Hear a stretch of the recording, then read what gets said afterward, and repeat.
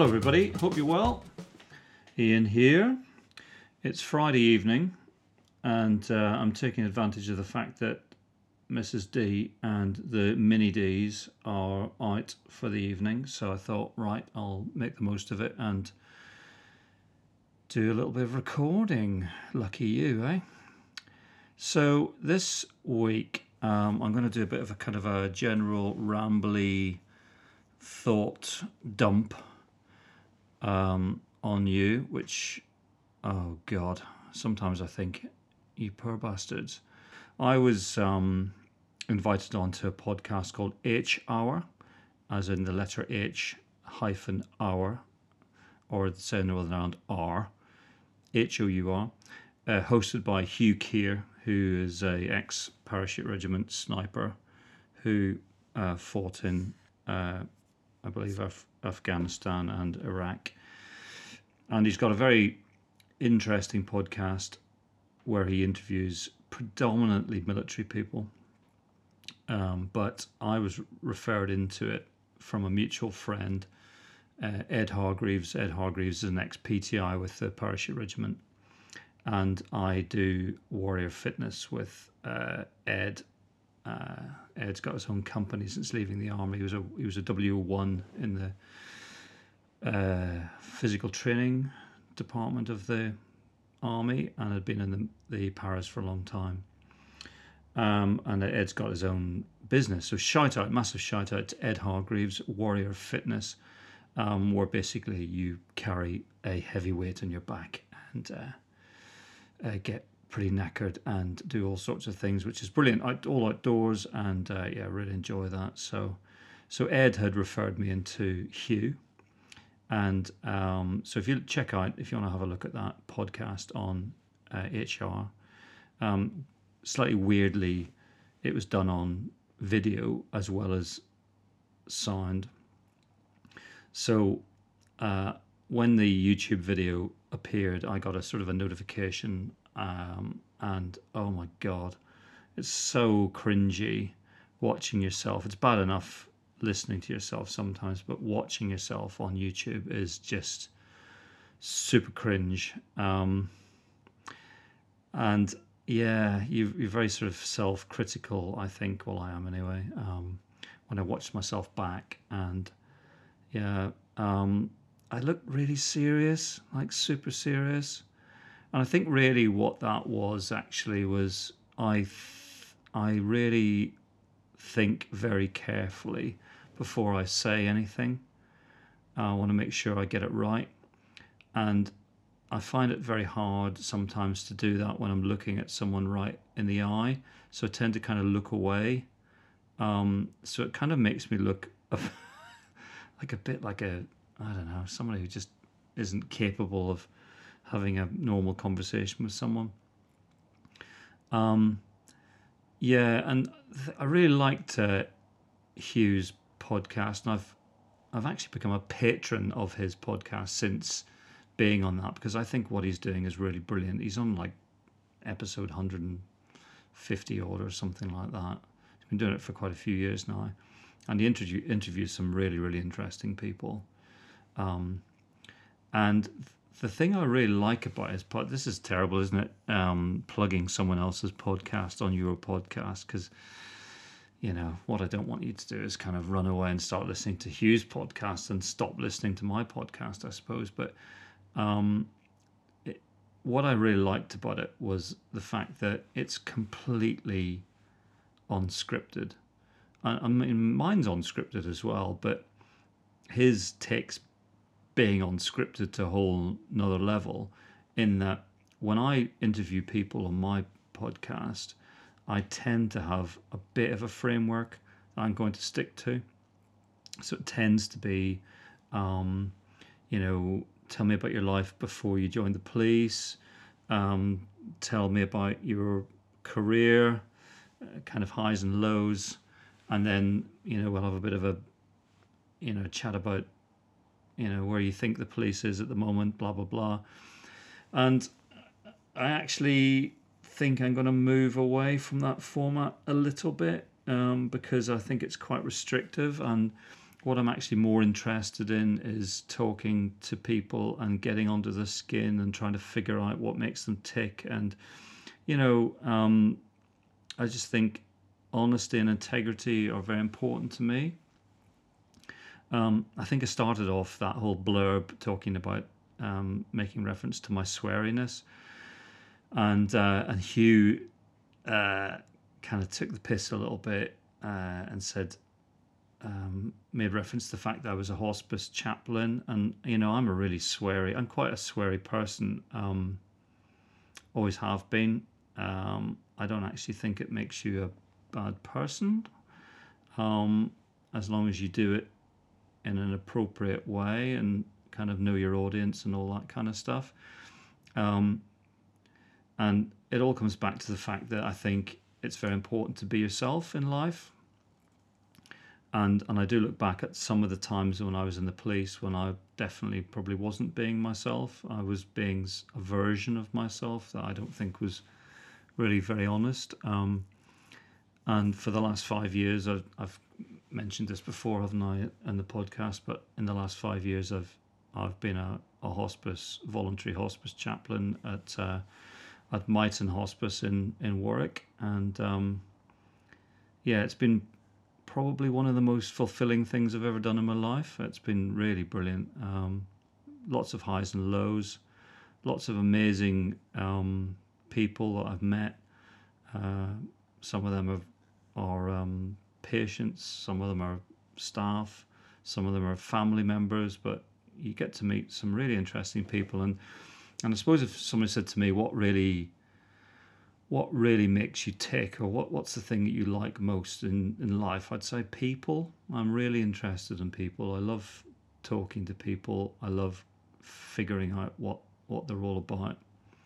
And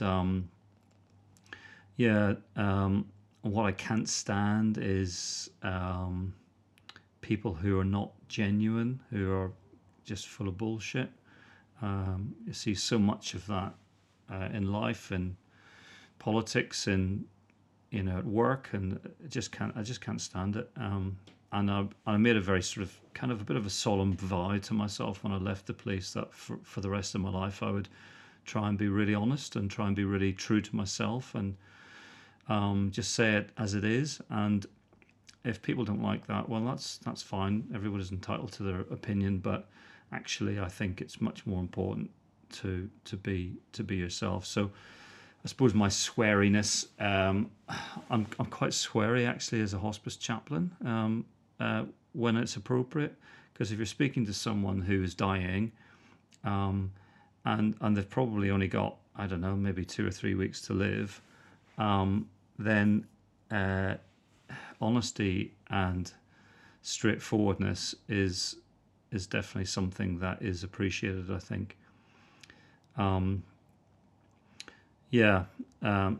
So one question while we're on that subject, one question people often ask me about the chaplaincy thing is, are you a religious chaplain or are you not? And I suppose what I'd say to that question is, I am a Christian, but I'm a Christian probably with a very small c. So what I mean by that is, I don't bang on about it all the time. I've got a sort of a strong Christian faith, but I kind of don't go to church at the moment, which is probably a bit weird. And I tend to see the stuff I do at the hospice as kind of my expression of my faith. So I do think in life actions are stronger than words, really. But it is a really, really unbelievably fulfilling thing to do, and to spend time with people who are at or approaching the end of their life, and to be able to talk to them and help them if you can, and to help them try and make sense of what's going on. And from a Christian point of view, if people want to talk God, I'll talk God with them, and I'll share with them some of my kind of experiences of God. But if they don't want to talk God, then that's absolutely fine, and I make that crystal clear. And it's interesting, I tend to get a slightly different reaction when I walk into a patient's room compared to some of my colleagues who are sort of ordained ministry. So they'll walk in with a dog collar on, and actually they can actually end up getting quite a hostile reception sometimes. It's just like the last thing some people want to see is a dog collar, because I heard someone say once, "Oh, don't go in there with a dog collar on to a priest because they'll think they're dying," and it's just like, well, they're in a hospice, so they are dying, so yeah. But I do find if I do tend to get a slightly different response, and it's interesting because sometimes you can speak to a patient who is curious about spirituality, the spiritual dimension, I suppose. And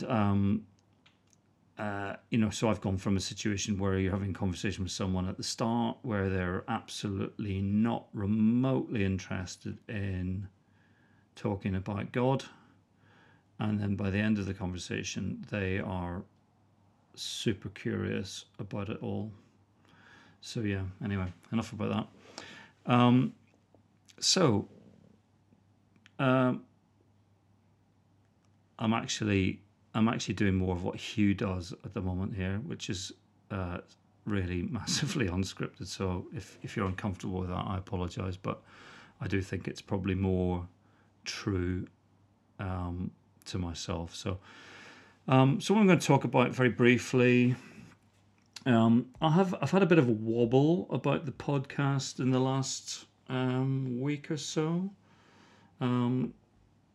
When I started doing the podcast, I was determined that it was going to be a vehicle to sort of drive the book, and drive, I suppose, for want of a better word, drive book sales really. But I do tend to think now that the podcast and the book are two completely separate things. The book is the book. I've written the book. It's out there. If people want to read it, then great. If they don't, then that's fine as well. I'm still getting a trickle of media sort of requests for interviews and stuff like that, and I'll do those as they come along.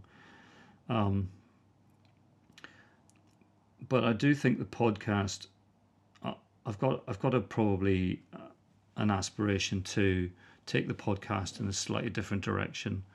I feel like I've exhausted the job's fucked thing. The job is fucked, but I don't particularly want to keep banging on about it because I think it's potentially going to get a bit boring. I think I've made my point in the book. I stand by everything I've said in the book. And I'm not going to change my mind on any of that stuff. And everything I see and hear that's coming through the media and coming through various police channels, whether it's social media or whatever, police journals, reinforces my belief that the police is well and truly fucked and probably getting worse, if not better, unfortunately. With that story today where they've gone in and had a look at Greater Manchester, who were on the naughty step, weren't they, requiring improvement, and the inspectorate have gone in and they've basically said, yeah, it's still not good, it's still not improving. I've never been in Greater Manchester. I don't really understand the issues in Greater Manchester, but it does. I've read some of the things that people who work in Greater Manchester have been saying. And that a lot of people saying it took a long time to get into the mess that it's in, and it's going to take a long time to get out of that mess, I suppose. But I don't know. Difficult to know whether that's an issue that is replicated across so many forces in the UK. But so I don't particularly want to keep banging on about the fact that the job's fucked. I think it's probably going to be more interesting for people to hear me talk to individuals who have got something to say about policing, have got a story to tell, and just keep it really loose, I suppose. So if they want to talk about policing, we'll talk about policing. If they want to talk about their mother who's got Alzheimer's, then we'll talk about that.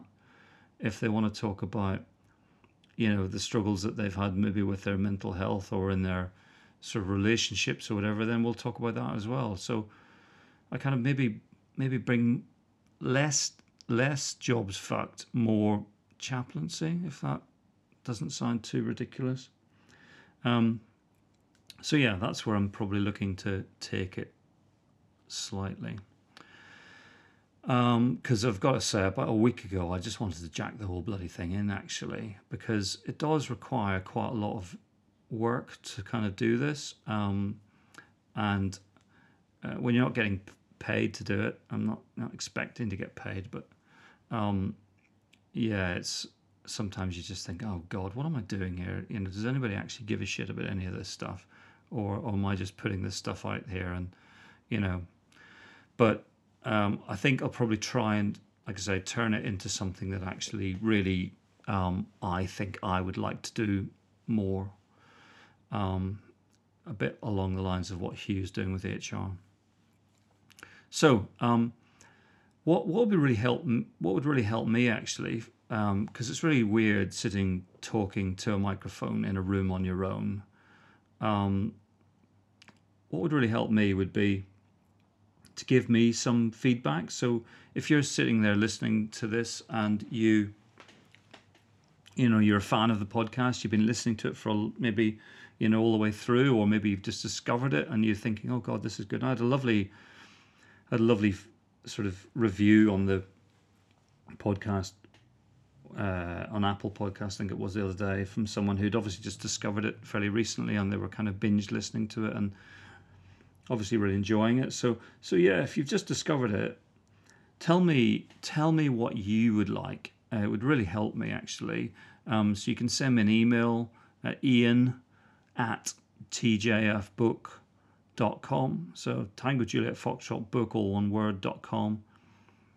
Or you can email me at my work email address, which is ian@ik India Kilo -insights insights.com, and just tell me what you enjoy, what you'd like more of, what you'd like less of. Feedback's a gift, so it just saves me from blowering on about stuff that you don't want to listen to. So okay, so just in terms of what I've been doing recently, so I'm a bit out of sync with the podcast, if I'm honest, and that's just because I've been really busy with all sorts of stuff, most of which has been family related stuff. So a member of my wife's family died just before Christmas, and I agreed to be the executor of the will, having no understanding of what that actually meant and having never done it before. Oh my God. Didn't know I was going to have to do a lot of this stuff. So without kind of discussing who that person was who died or anything, it's not really relevant really, but he lived in a completely different part of the country, way up in the northeast of England. So I've been having to shuttle backwards and forwards to the northeast of England for the last about, on and off for the last couple of months. He was a obsessive hoarder. And if hoarding was an Olympic sport, he would have multiple gold medals. The house was filled from floor to ceiling in all sorts of stuff, to the point where you couldn't get into most of the rooms in the house. They were just filled right to the door with stuff. And I've got to say, in 30 years policing, I'd never seen anything quite like it. I've been into hoarders' houses before, but I'd never seen anything quite as bad as this. So, long story short, we've had to get house clearance people in who are actually auctioneers as well, because there's some stuff in there that's of value. So it's not a case of just having to bin everything. It's a case of having to go through everything and checking what it is before you kind of skip it. Yeah, so it's been a real bloody nightmare, quite honestly. And yeah, I've been up there for the last 4 days working with the guys who are clearing the house, and we've probably only got halfway through it after 4 days, and that's a team of 5 or 6 people. It gives you an idea. So yeah, so I'm a bit out of sync with the podcast because I've had to do all of that shit. And yeah, so what's been going on in policing? So the strategic review of policing is a project which has been conducted by the Police Foundation for about the last 2 years. Now, the Police Foundation is a sort of an independent think tank, I suppose. I'm not quite sure where they're funded from, but they've got all sorts of clever people working for them. And they've done a review of policing in England and Wales for the last 2 years.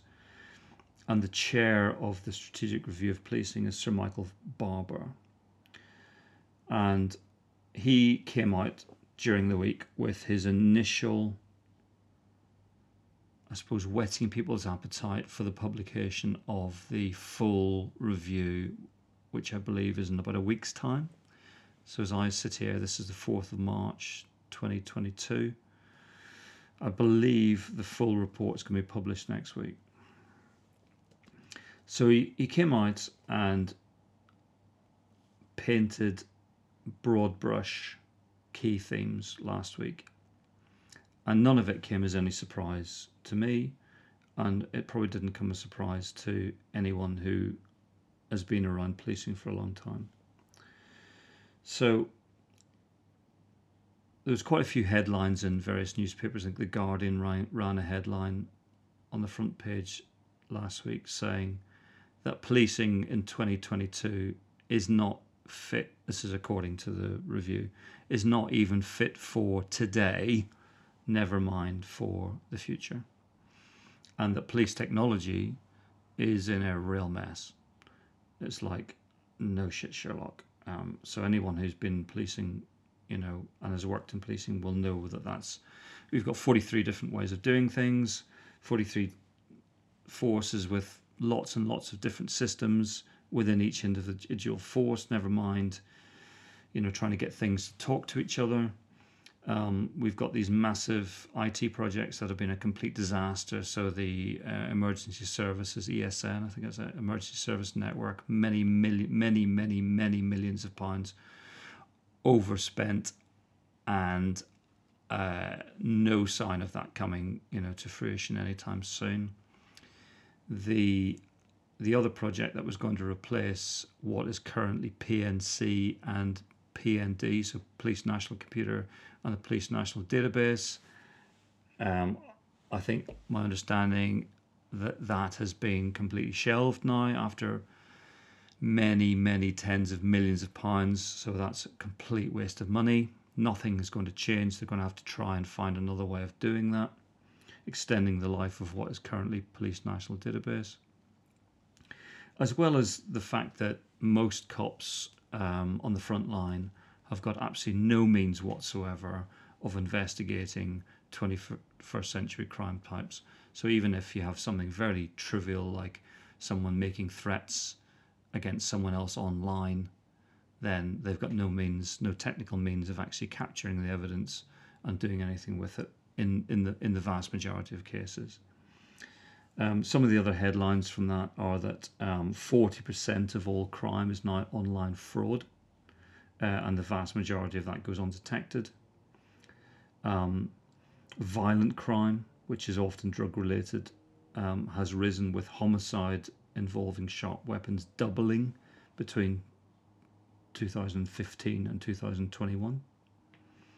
Crime detection has fallen dramatically. And as you know, if you listen to this podcast, it's now sitting nationally, England and Wales, at 6% of total recorded crime, which is a complete fucking disaster as far as I can see. And the amount of time that police officers deal with mental health issues has increased by 33% between 2017 and 2020, which equates to 3 million investigation hours per year devoted to missing persons.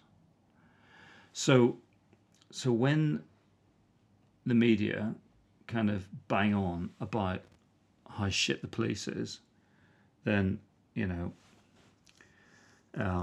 I suspect when that report is published next week, that will give the media a whole lot of new ammunition to paint a very sorry picture of policing.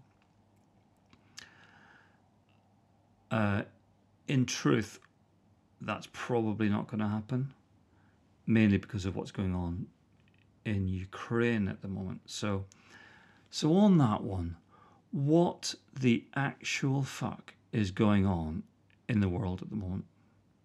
I mean, seriously, we've only just got rid of the bloody COVID pandemic, and we've now stepped into what feels like the potential for World War III. And I'm not a brilliant sleeper sometimes, and I woke up this morning at 4:30 in the morning and tossed and turned for a while, tried to get back to sleep, couldn't.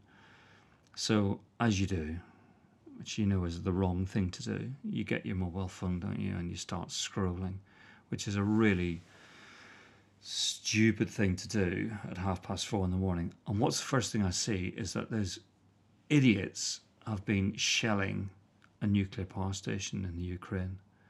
I just think, oh my God, can it actually get any worse? And I've had quite a lot of interesting conversations with ex-colleagues of mine who I was in Special Branch with back in the day. And it's really interesting. I think there's a lot of parallels you can draw between the way that the British security community have taken their eye off the ball with Russia. And it's very similar to the way that pre-9/11, there was almost no interest whatsoever in looking at Islamic fundamentalist extremism. At that time, so this is going back to sort of the mid-90s, I suppose, London was the gathering place for most of the most extreme Islamic fundamentalists who were flocking to London. The French government referred to London as Londonistan. And at that time, I was on the Islamic extremism desk in Special Branch. And we were saying to people at that time, this is really serious. You're getting some real battle-hardened people coming back from the wars in Chechnya and Bosnia. These are people who, hate everything the West has to stands for. They're making some very worrying proclamations about,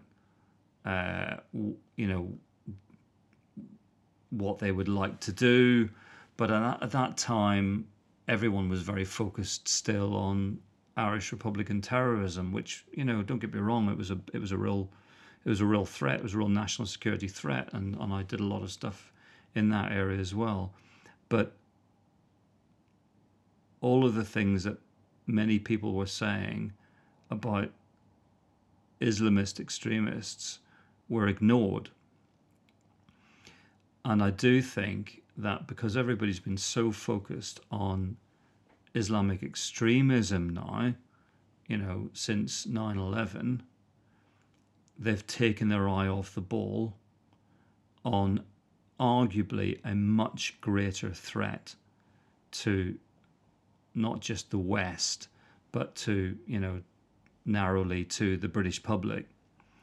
We've seen Putin's assassins deploying weapons-grade nerve agents in Salisbury and elsewhere. They've they've made no secret whatsoever of, Putin anyway has made no secret whatsoever of his disdain for democratic values. And to have a situation where, within the last 7 days, you've got a modern day dictator threatening not just the West, but the world with a nuclear apocalypse has just taken us to a place that none of us thought we would be, 2 or 3 weeks ago. So I suppose, what does that mean? What does that mean, I suppose, given that this is a policey podcast? What does that mean for policing? So for me, all day long, there needs to be an absolute appreciation that there will be Russian agents within Great Britain at the moment who are prepared and ready to do bad things and are probably awaiting the orders to do that. I've got no intelligence or information of that whatsoever, but it's absolutely clear as day that will be the case. And I think we've become far too focused on the narrow issue of Islamist extremism.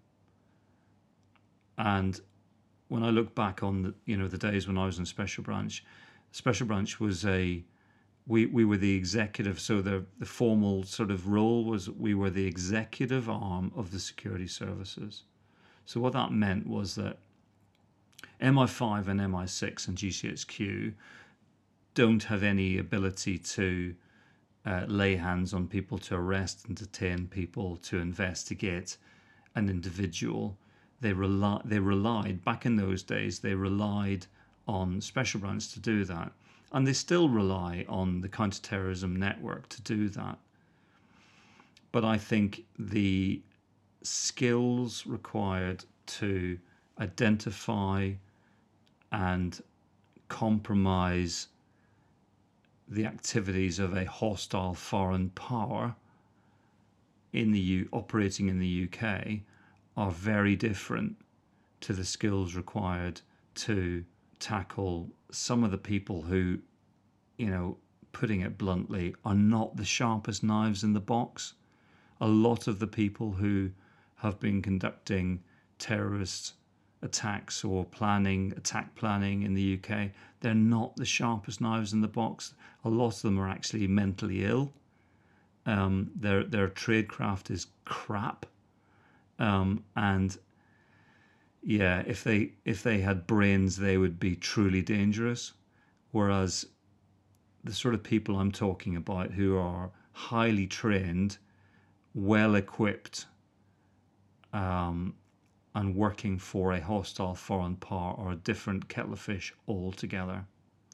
So I would really like to think that the UK security services and the counterterrorism network were shifting their focus away from some of those issues that they have been looking at, and very, very quickly getting themselves up to speed with what does a Russian agent look like in the UK? What does our previous experience of dealing with Russian agents in the UK look like? And while we're at it, let's do the Chinese as well, because arguably they pose as great, if not a greater threat than Russia. Maybe not in the immediate term, but certainly in the medium to longer term. So there you go. Right, so I'm going to be doing some more interviews soon. I've made the mistake in the past of saying who I'm going to be interviewing, and then that person can't do it, or there's a clash of diaries or whatever. But yeah, I've got some interesting people lined up to interview, and look forward to doing that. And yeah, so assuming that we all haven't been immolated in a massive radioactive thermonuclear explosion,